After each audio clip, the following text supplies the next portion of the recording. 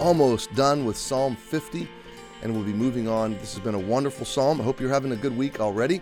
Thanks for taking time to open God's Word with me. I was thinking about summer, and yesterday I was singing Olaf's song to Charlie because I love summer. And so I was singing about that snowman with his skin up against the burning sand, and we had a good laugh about that. But I was also thinking about all the summers of my life, especially my adult life, my adult Christian journey. Summers have presented a kind of a shift in the pace and the rhythms. The kids are out of school, the days are longer, and it's kind of easy to get spiritually lazy or off track in the summer. And so I think it takes some deliberative planning, some strategic thinking. And for me, that's always been setting some goals. It has been having a good roadmap of spiritual things that I want to accomplish or do or engage in during the summer. For instance, we had a group recently that was on the mission field. We've got another group this later this summer that's going to the mission field. 2 mission trips in our church this summer. For me, it's also been, I'm using that as an example. We'll have volunteers for VBS. We have parents that are sending their kids and teens to camp. All of these are good summer engagement things. We have sports camps at the school and summer camp, day camp. I'm talking, holistically for your family, thinking comprehensively. How do we move our family forward spiritually? And I would approach it personally. How do I grow spiritually this summer? And I would outline 2 or 3 books that I wanted to read. I would then think maritally, how am I going to refresh my marriage? And we always took a family vacation, but Dana and I, as a part of that family vacation, we as a component of it, we got away together, just the 2 of us. We left the kids with family or friends or some sort of care, and maybe just Velcro them to the wall, and I'm just kidding. So we would get away together for a day, 2, 3, 4, and renew our marriage. We're doing that even now as you're seeing this video. That's what we're doing. And then there was always family. And at least in my life, going all the way back, frankly, to when I was a kid, when my parents came to Christ, there was a real commitment to church. We never fell out of church during the summer. God wasn't just something we turn on and off. He always had first place and preeminence in our family. And I'm talking when before we were in ministries per se, we were engaged fully with God and worshiping Him and following Him, and I'm thankful. So anyway, all that to say, I hope you will be strategic and thoughtful and deliberative about your summer. For me, this is a summer of classes. I'm a little over halfway through a doctoral program, so it's been a great journey, and so I'll be engaged in projects and reading and research, and God's provided that opportunity. I'm so thankful for it. So a lot of goals. A lot of, it's just good to engage yourself in things that grow you, grow those around you, and keep you on a focused track spiritually. And so I leave that with you, encourage you to maximize the shift in pace, the different schedule, the longer days, maximize these things, and don't just turn lethargic and apathetic and lazily drift spiritually through the summer. That's not a good way to go. Well, we're in Psalm 50, and we have been reading God's indictment on unbelieving worshipers, people going through the motions who do not believe. They're not saved, and God has indicted them. And then He promised, really, the reader that He will reprove, verse 21, and He will set them in order before thine eyes. So if you're an unbeliever, the warning is you can't play this game. God knows the game, and he wants you to be saved. And His message right now is mercy, but His message one day is going to be judgment. And so while His arms are open and while His heart is accessible through patience and through grace and through mercy, run into them. Repent from this indictment that's in verses 16 to 21. So we pick it up today and for the believer, by the way, the warning to unbelievers is a promise of hope to us that God's not going to seemingly sit silent forever. He's going to right every wrong, and He's going to bring final and ultimate justice.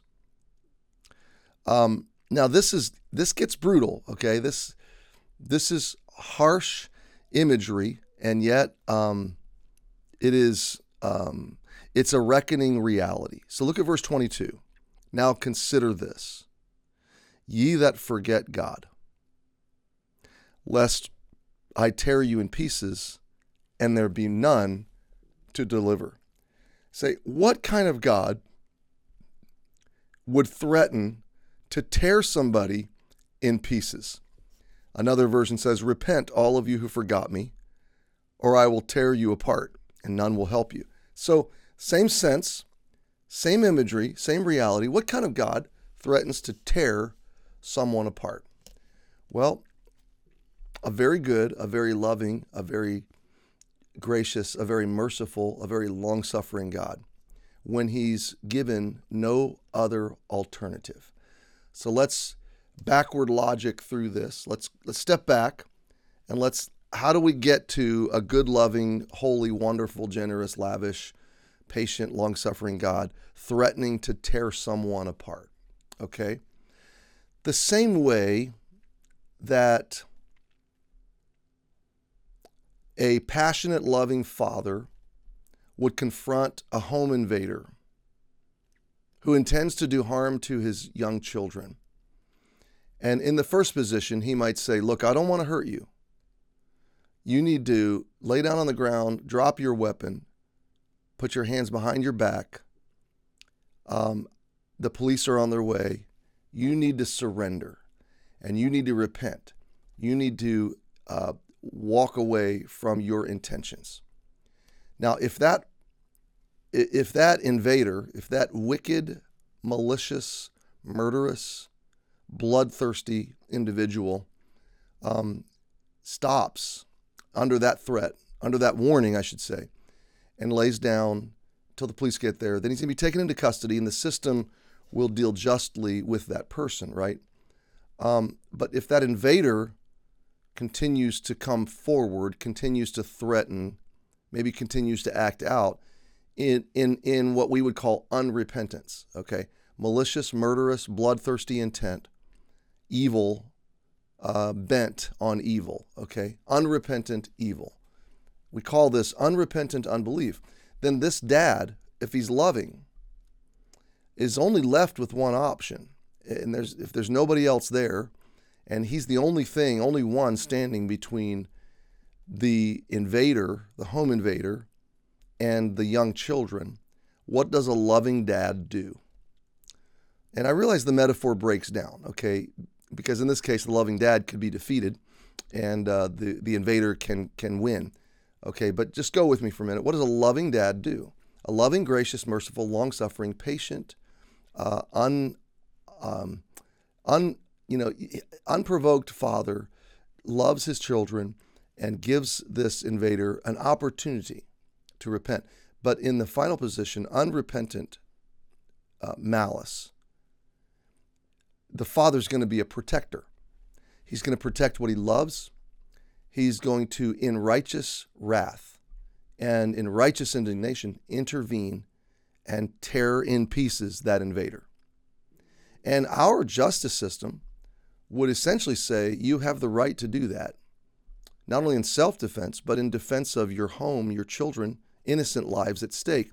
You have the right to step in. We would call that fiery, passionate love, jealous love. We would call that wrath, that indignation, that intervention, we would call it good. Okay? Why? Because the good father is expressing perfect sacrificial love for his children against the face of evil.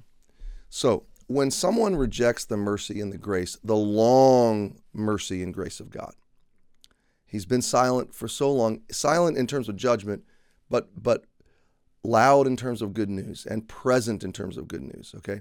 And you and I and his people are his mouthpiece.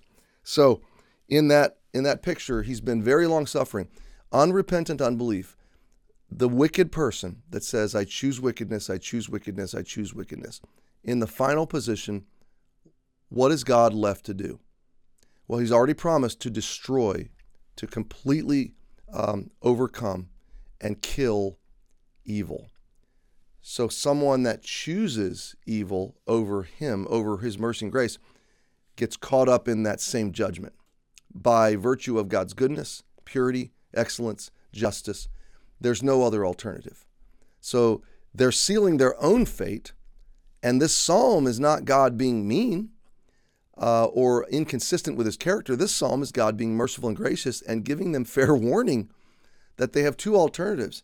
They die a deserved judgment, condemned death of destruction, or they repent and they receive God's grace and mercy.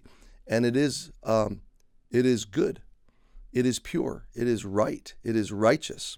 Nobody in the final judgment is going to say that's not fair.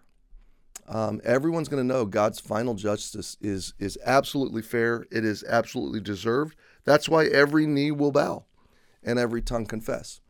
That will be an admission that God is right and I was wrong. So, yes, friend, it is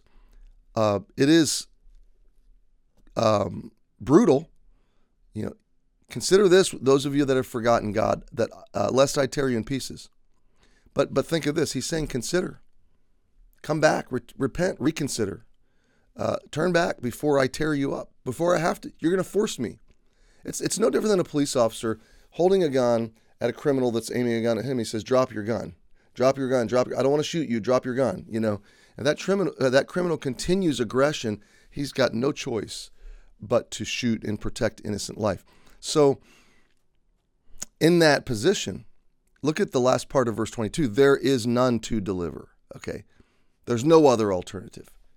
So it's a warning, but it is a warning filled with patient, long-suffering, grace, mercy, love, and the generous offer of God.